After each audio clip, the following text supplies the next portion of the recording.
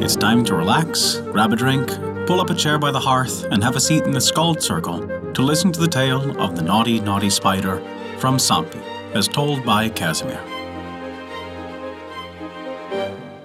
Before we begin our story, we wanted to remind you that we release new tales for free every week. Our shorter tales release on Wednesdays, and our longer chapter stories release on every other Saturday. Find out where you can hear them on our website at theskaldscircle.com. And be certain to subscribe to us on Apple Podcasts, Google Podcasts, Podbean, Spotify, or whatever your favorite podcast app is. That way, you'll never miss out on one of our enchanting tales from around the world. And here begins the naughty, naughty spider. Buzz, buzz, buzz, listen to the swarming gnats. In Sampi, when the summer sun burns hot, day and night, the Sami children have much pain. This is all because of the spider. In old days, there were no mosquitoes in Sampi. But in the pleasant country to the south, the mosquitoes lived and buzzed and sucked their suppers. One day, all the mosquitoes began to talk of seeing Sampi, for they had heard so much about it. A spider that had run about Sampi had told them of its wonders, how the cuckoos sang sweetly, the berries ripened, and the flowers bloomed. Yes, indeed, and the reindeer had such juicy skins, and there were dogs and goats and little animals with no places to hide in, and Sami children sleeping outside without covers. And there were nice wet bogs waiting for the mosquitoes' eggs. And the sun shone night and day, so the mosquitoes could always find food. But the spider did not tell them of the long freezing night when the sun never shone for weeks. Nor did the spider say, "Such fine nets as I spin among the loose stones where mosquitoes do not see them." Oh yes, these southern mosquitoes longed to be in Sampi. But the mother of the mosquitoes said, "First let us send some scouts there, to find what the land is like."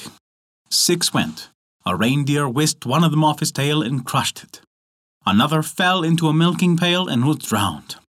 The third was smothered by tent smoke. A fourth was killed by an old Sami woman. Only 2 got safely back to the pleasant southern land. These 2 said that Sampi was good in spots. The mother of mosquitoes then said, "Let the gnats go to Sampi, we will stay here." But the 2 scout mosquitoes said that everything would be well if all the mosquitoes together at once would fly north. So all the mosquitoes in a great swarm flew north to Sampi. Oh yes, there they are today. When the summer sun burns hot, swarms and swarms of them like dark clouds, they buzz and bite. Oh yes, and the spider spins and spins and spins fine nets among the loose stones, where the mosquitoes cannot see them. The mosquitoes fall into the nets, and the spider runs along the threads and eats them. And that is the tale of the naughty, naughty spider from Sampi.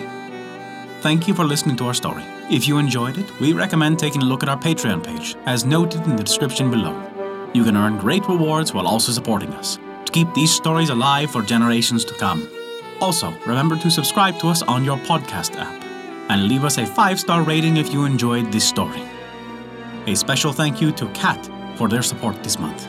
Without your contribution, we wouldn't be able to continue these stories, and we truly appreciate it.